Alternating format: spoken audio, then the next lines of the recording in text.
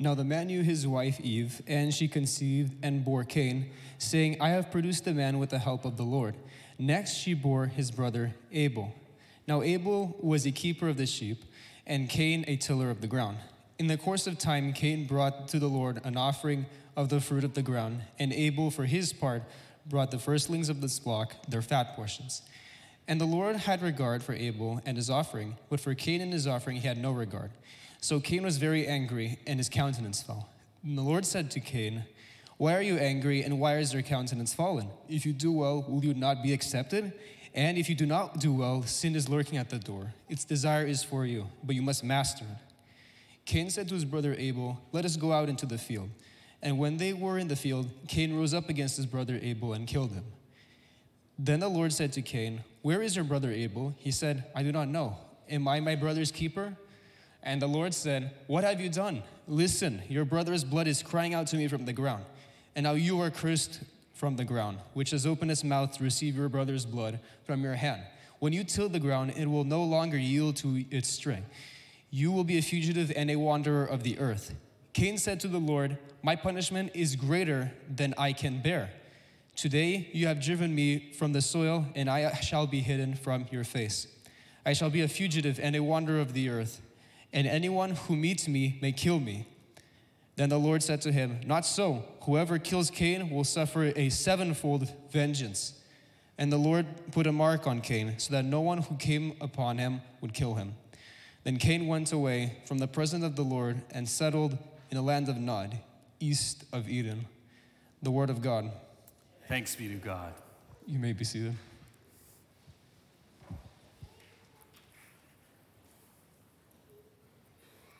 Offerings. I saw on social media this week that many of you brought scrumptious offerings to the Thanksgiving table. Some of you, as I looked at social media, brought offerings of candied yams. Anybody have candied yams? Some of you brought offerings of pumpkin pie, the worst pie in the world. Pumpkin and pie just don't, anyways. Some of you brought offerings of Special K loaf. Another terrible, no, it's all right. Some of you brought pumpkin bread. Some of you brought homemade cornbread. Some of you brought sweet potato soup. Some of you brought turkey and stuffing. I hope your turkey worked out okay. Some brought cheese enchiladas. Some had pomegranate salad.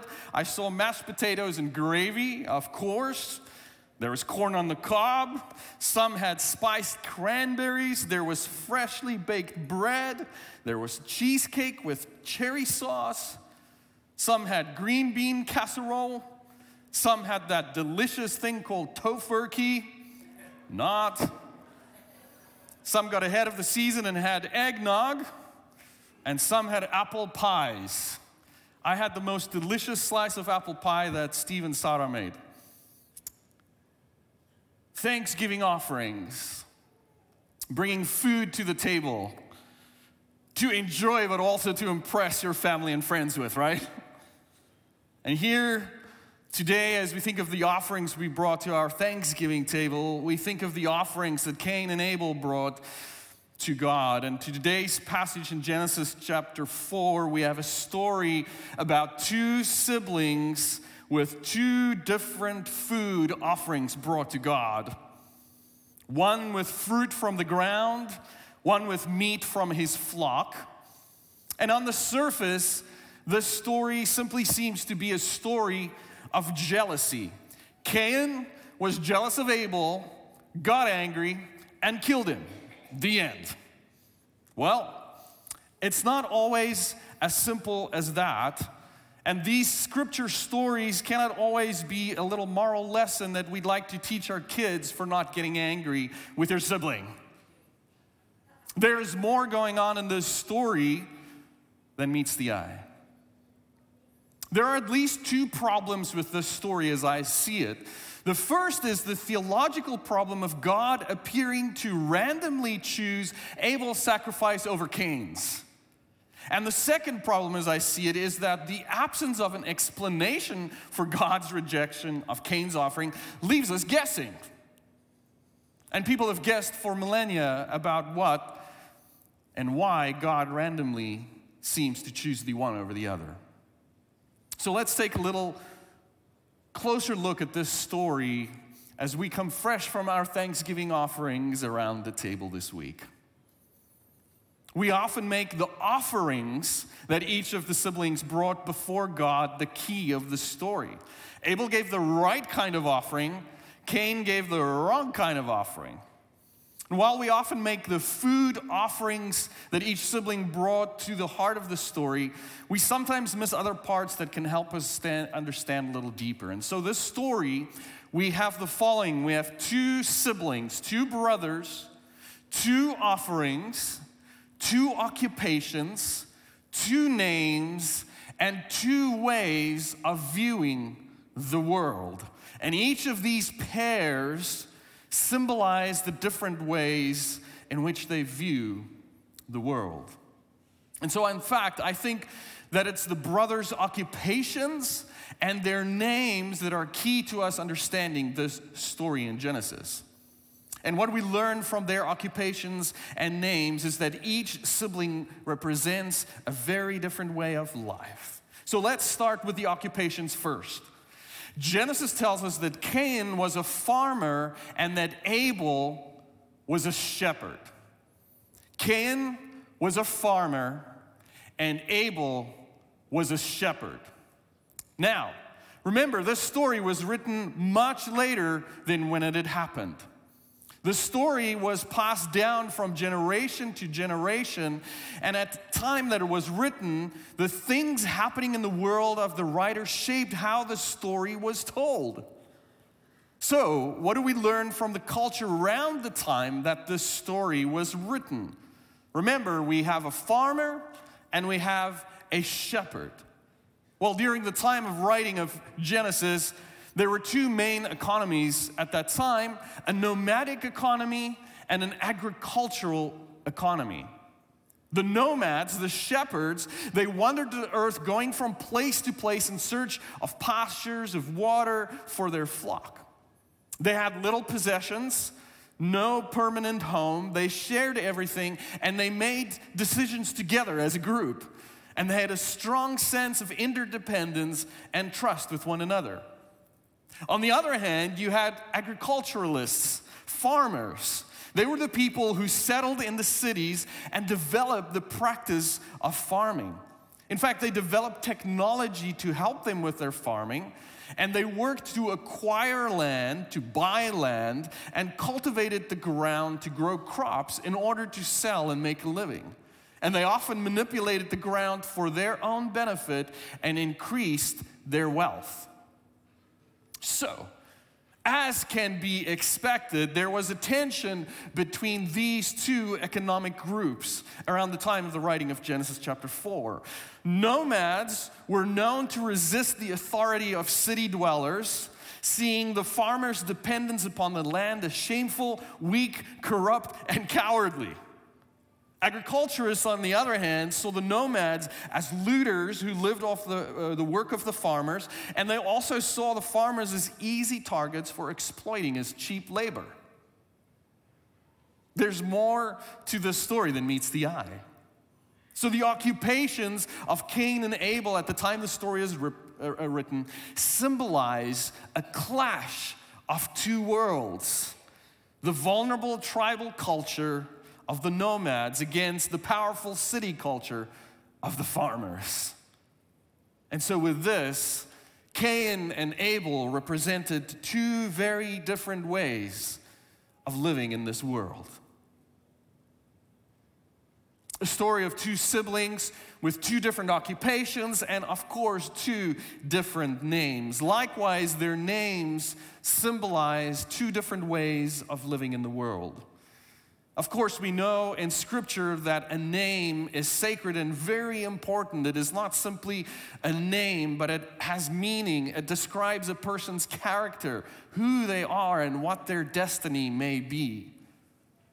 So when we look at the word Cain, we see that the word Cain in Hebrew means to acquire, to possess, or to get. to acquire, to possess, to get. And this accurately sums up Cain's character and actions in this story in Genesis chapter 4. Of course, Eve was the one who named Cain, and so she possessed something in the naming as well. She possessed a son. But Cain's Hebrew name, to possess, to get, to acquire, sums up his experience in this story, and there are 7 things that Cain possesses in this brief story. The first is that Cain, the one who acquires, the one who possesses, acquires a new worldview. Cain possessed his own conception of how God should be worshiped. The text says that Cain simply offered produce from the land, while Abel offered the best animals from his flock, firstlings, and at that, the best part of the animal, their fat portions. So when God disregards his offering, Cain becomes angry and murders his sibling.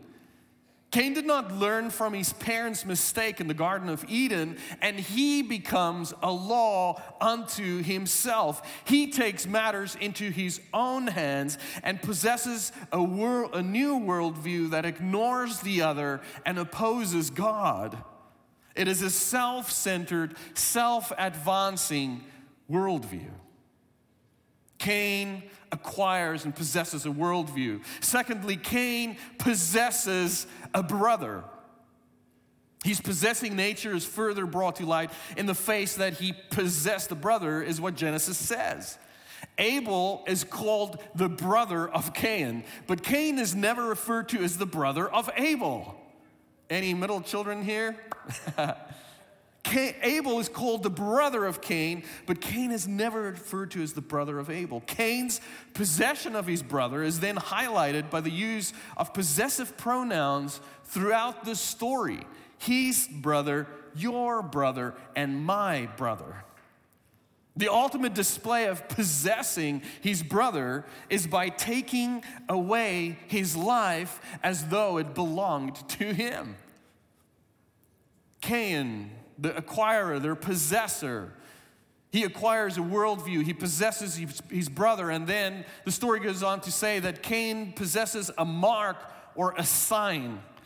Cain does not show remorse for killing his brother, but when he complains to God that his punishment for killing his brother is greater than he can bear, this is another example of the worldview, self-centered worldview that he had, where he wants to call the shots, and so he asks God to protect him, and God listens, as God does.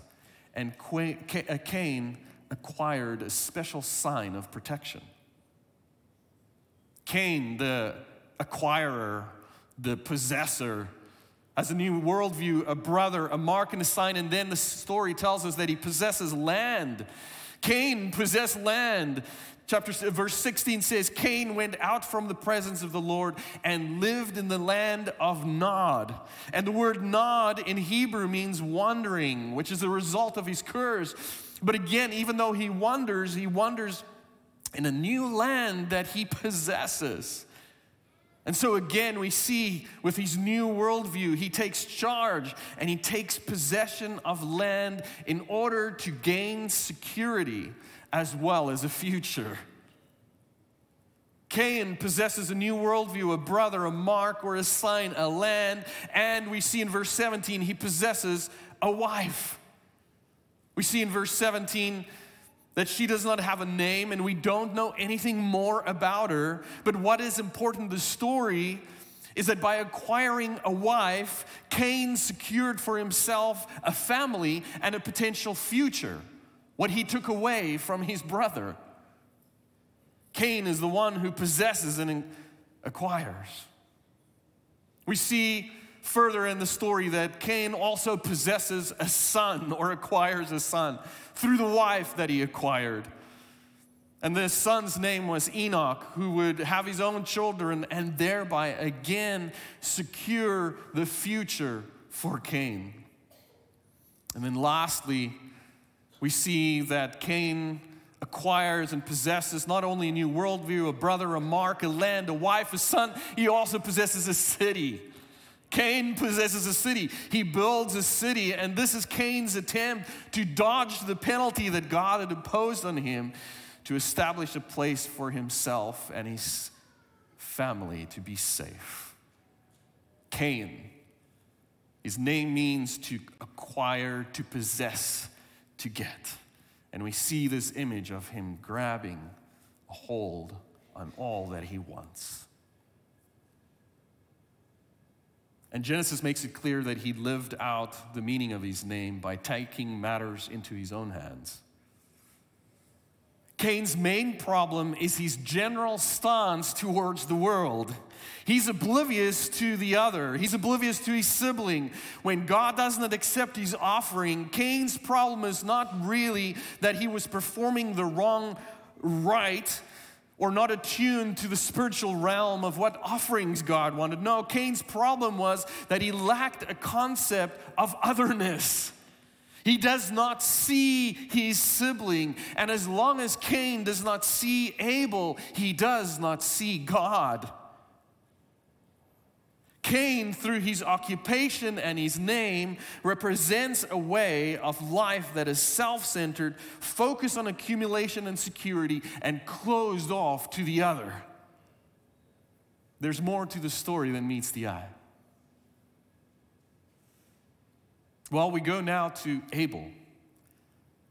The Hebrew word hebel means breath. And it also has the connotation of fleeting and vapor. And clearly we see Abel's name stresses the temporary nature of human life, and specifically his life. Cain, vapor. And it also carries a sense of hopelessness. In fact, the author of the book of Ecclesiastes used the word Abel, 38 times to express the impermanence and meaningless of human existence. When we jump to the book of Ecclesiastes and open it, the opening lines of the book is meaningless, meaningless, everything is meaningless. And the word that is used here is the word Abel. The author says, Abel, everything is Abel. Can it be clearer? Abel, you mean nothing. And so Abel is very much an afterthought in this very first birth story and is constantly referred to as the brother of Cain. Not once is Cain referred to as the brother of Abel. He did not possess anything. He did not possess a land. He did not have a wife. He did not have a son. He did not have a sign. He did not have a city. The one thing that matters most, though, is that Abel was open to God and open to the other, and that God's acceptance of his offering signaled God's acceptance of Abel. There's more to the story than meets the eye. So here we have two siblings with two food offerings.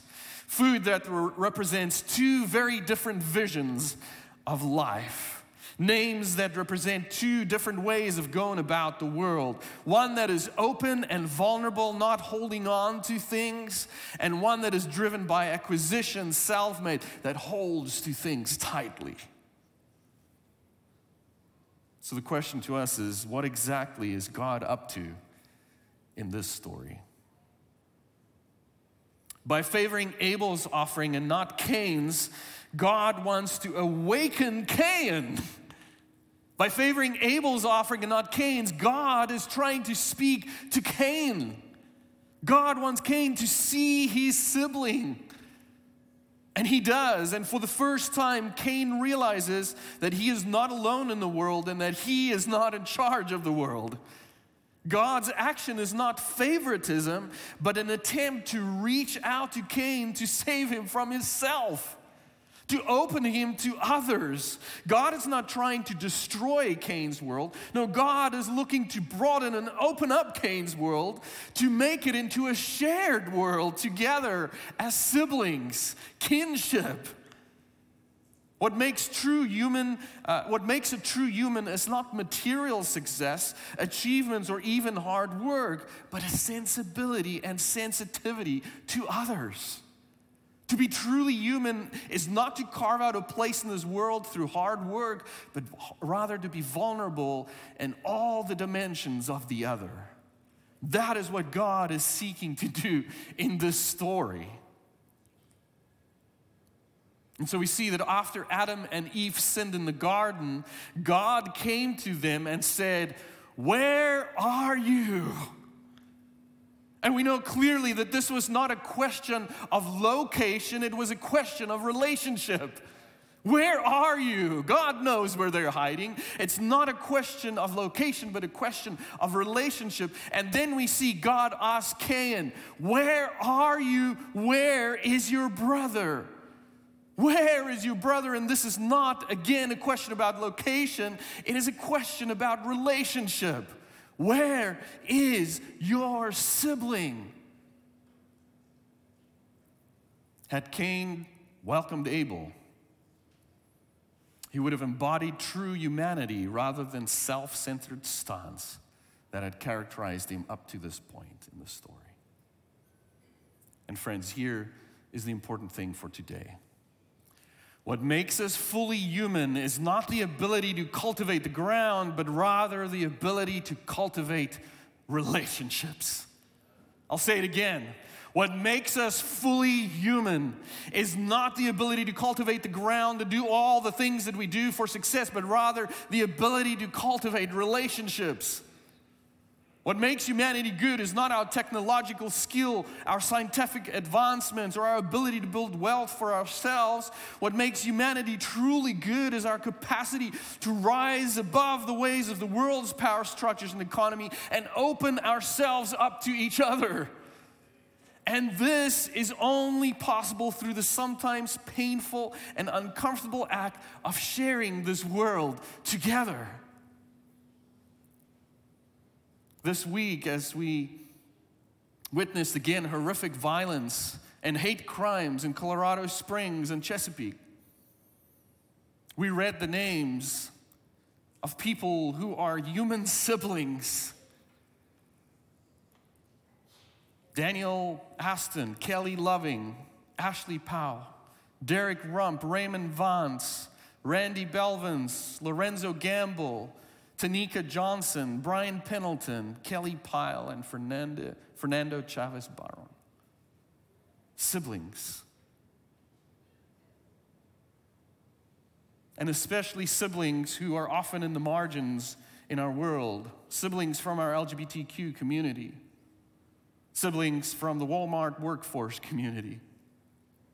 And here we had two people, human beings, siblings if you like, whose world was distorted with the same type of grasping and power over violence that Cain had held to. And the violence of Cain in the beginning of our scripture narrative is very much real in our world. This possessive power stance over and above others, wanting to control, have power, and to grasp. And this is all due to our lack of being open to kinship with others. Friends, what makes us fully human is not the ability to cultivate the ground, but rather the ability to cultivate relationships. God reached out to Cain, but it was too late. Cain, deeply entrenched in his own self-centeredness, kills his brother as a desperate attempt to regain control over his life and his world. And the story of Cain and Abel is a tale for our times, a mirror placed in front of us and a warning to us today. Like Cain, we go through our lives without seeing our siblings, our neighbors, our strangers. Like Cain, we go through our lives thinking of ourselves first. Like Cain, we buy into the myth of acquiring more makes us who we are. And like Cain, we are slow to share the world with others. Like Cain, we're oblivious to our profound lack of awareness of the other around us. there's more to the story than meets the eye. The story of siblings. In fact, Genesis has a number of stories about siblings.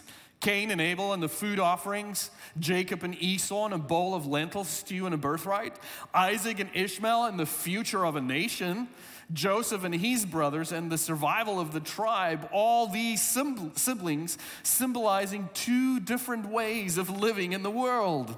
How will you and I choose to live in this world? It makes me think of my brother, my oldest brother, Mornay, and I. There are three siblings in my family. My oldest brother, Mornay, and I, we are very different people. Mornay is 3 years older than I, and he is most definitely the wiser, the calmer brother, a deep thinker, an avid reader, super smart, and introverted. I, on the other hand, as a kid, was a bundle of energy, the middle child, always looking to combust, looking to be the center of attention. I was athletic, and thankfully for my poor mother, I was athletic because I poured most of my energy out into sports. Two different ways of being kids.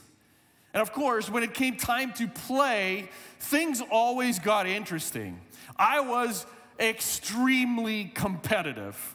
So when Mornay and I played, even though I was younger, we were about the same height. Here we are playing on the beautiful beach, Blauwbergstrand in Cape Town with a beautiful Table Mountain behind us. Mornay and I, even though I was younger, we were about the same height from early on, and I quickly caught up to his weight also. So the combination of my energy, my Energizer Bunny energy, my competitiveness, and my size was not always helpful in our play. And so, as a kid, I also got angry really fast.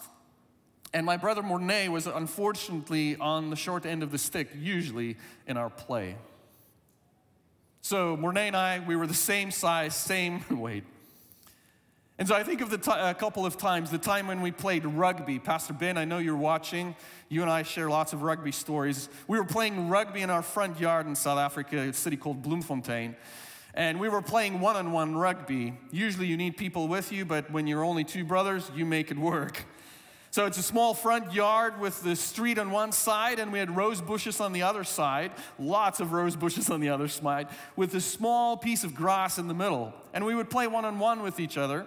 And I don't know what happened if I got really angry or just had too much energy, but somehow I tackled my brother, Mornay, with the ball, and I tackled him into the rose bushes. And I was on top of him, so the rose thorns didn't do anything to me, but he was stuck in the bush, and we had to take our time to get him out of the rose bushes. He had scratches and thorns all over him. There was a time where we played cricket, and one of us hit the ball on the roof, and I was usually the one to climb up the roof to fetch the ball, but I just didn't want to do it this time. And for some reason or other, I just decided that's not what I'm going to do. And so I told my brother, if you want to continue playing, you go get the ball. But he went onto the roof, and he wasn't quite sure how to get down from the roof. And like the middle confident child that I was like, just jump, that's what I do. And so Mornay proceeded to jump from the roof and sprain the ligaments in his knee. Then, of course, this is story time with Devo.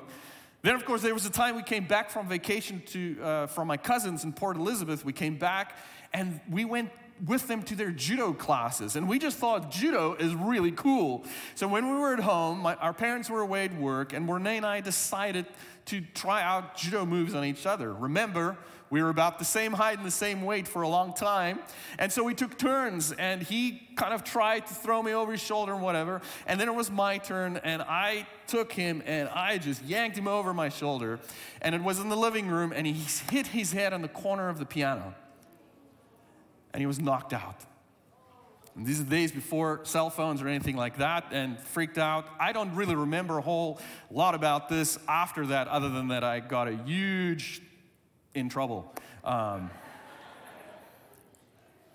the story that probably sums up our sibling kinship the most And the difference in how we viewed the world was the day that we took our bicycles to ride to the supermarket close to our house. We were probably in some chore for our parents, but not content with just riding our bikes to the store. I had to make a race of it because I normally win these races. So I told Mornay, I said, let's race and see who's the first one to get to the DB, to the store. So I was in my red little BMX, single geared, nothing else, and he was in his silver road bike with 7 gears, so he had an advantage, and we made a race out of this thing. And we were gunning for it for the store, but close to the finish line, he started pulling beside me and going ahead, and I was like, no chance, brother.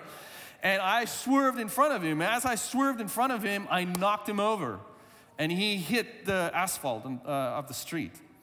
And so I stopped to turn around, and he was out cold again. This time was much worse than the piano one because there was blood around his head. And I was like, I didn't know what to do other than scream and race back to our house as fast as I can. Mom! By the time I got home, my mom was already out in the front of the street because she'd heard the screaming going on. We made our way back to where my brother was, and he was not there. All that was there was a pile of blood. A pile, that's not the right word. Puddle, thank you. English is my second language. Yeah? A pile makes it sound terrible. I mean, it was bad. But Mornay wasn't there.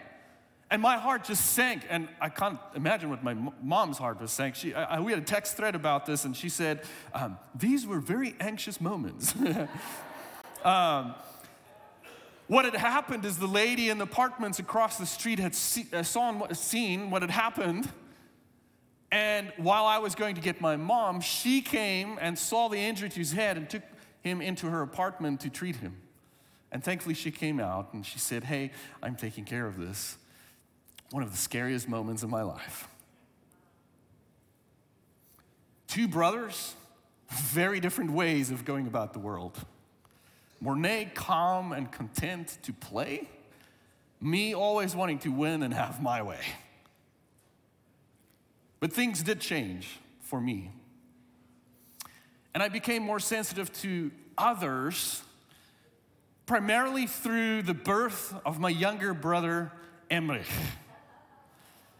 He is 5 years younger than I am, and we went from 2 brothers who were essentially equal when it came to play, with me mostly being the stronger one, to 3 brothers. Now a small, defenseless child was added to the mix.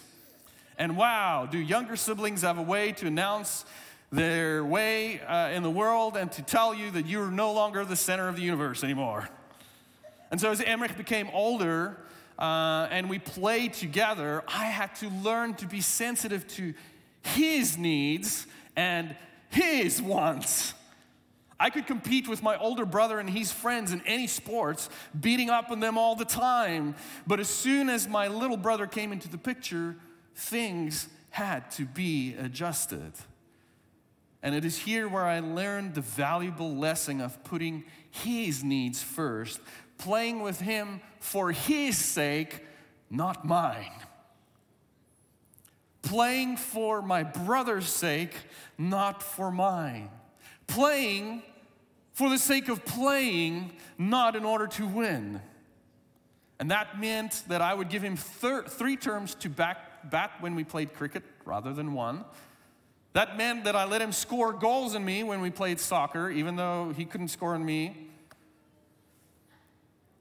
I would only come to realize this later in life, but his addition to our family helped me to open up my world to the other, the vulnerable.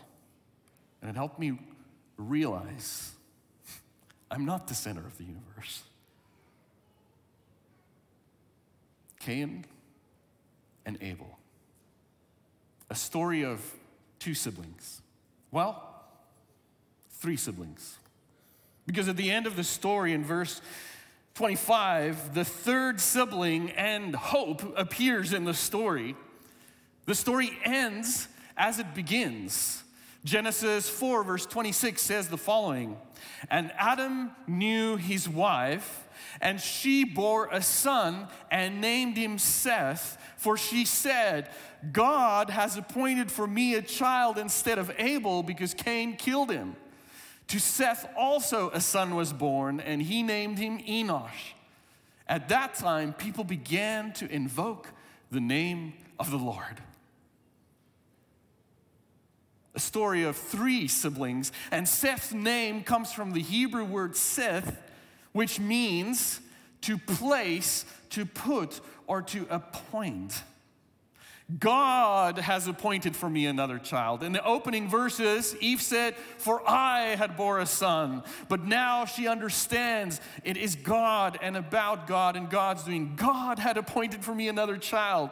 The birth of Seth, the meaning of his name, and the fact that humanity began to call on God's name point to the way for a fractured world, for a fractured country, for a fractured city, neighborhood, home, and life. A story of 2 very different ways of life. One open and vulnerable, the other closed and self-absorbed. A story with the unsettling reality of Abel's death and the sad image of Cain moving to build his life away from the presence of the Lord, the scripture says. A story that exposes not only their, but our kinship, our sibling and neighborly relationships, with either the potential of a closed heart or the potential of an open heart. The question is, what offering will we bring to God and this world? And hundreds of years later, people were still wrestling with this question. And so the prophet Micah spoke into this story. Micah the prophet said, with what shall I come before the Lord and bow myself before the God on high? Shall I come with him with burnt offerings, with calves a year old? Will the Lord be pleased with thousands of rams, with 10,000s of river of oil? Shall I give my firstborn for my transgression, the fruit of my body for the sin of my soul? God has told you, O mortal, what is good. And what does the Lord require of you? But to do justice, to love kindness, and thereby walk humbly with your God. What offering will we choose?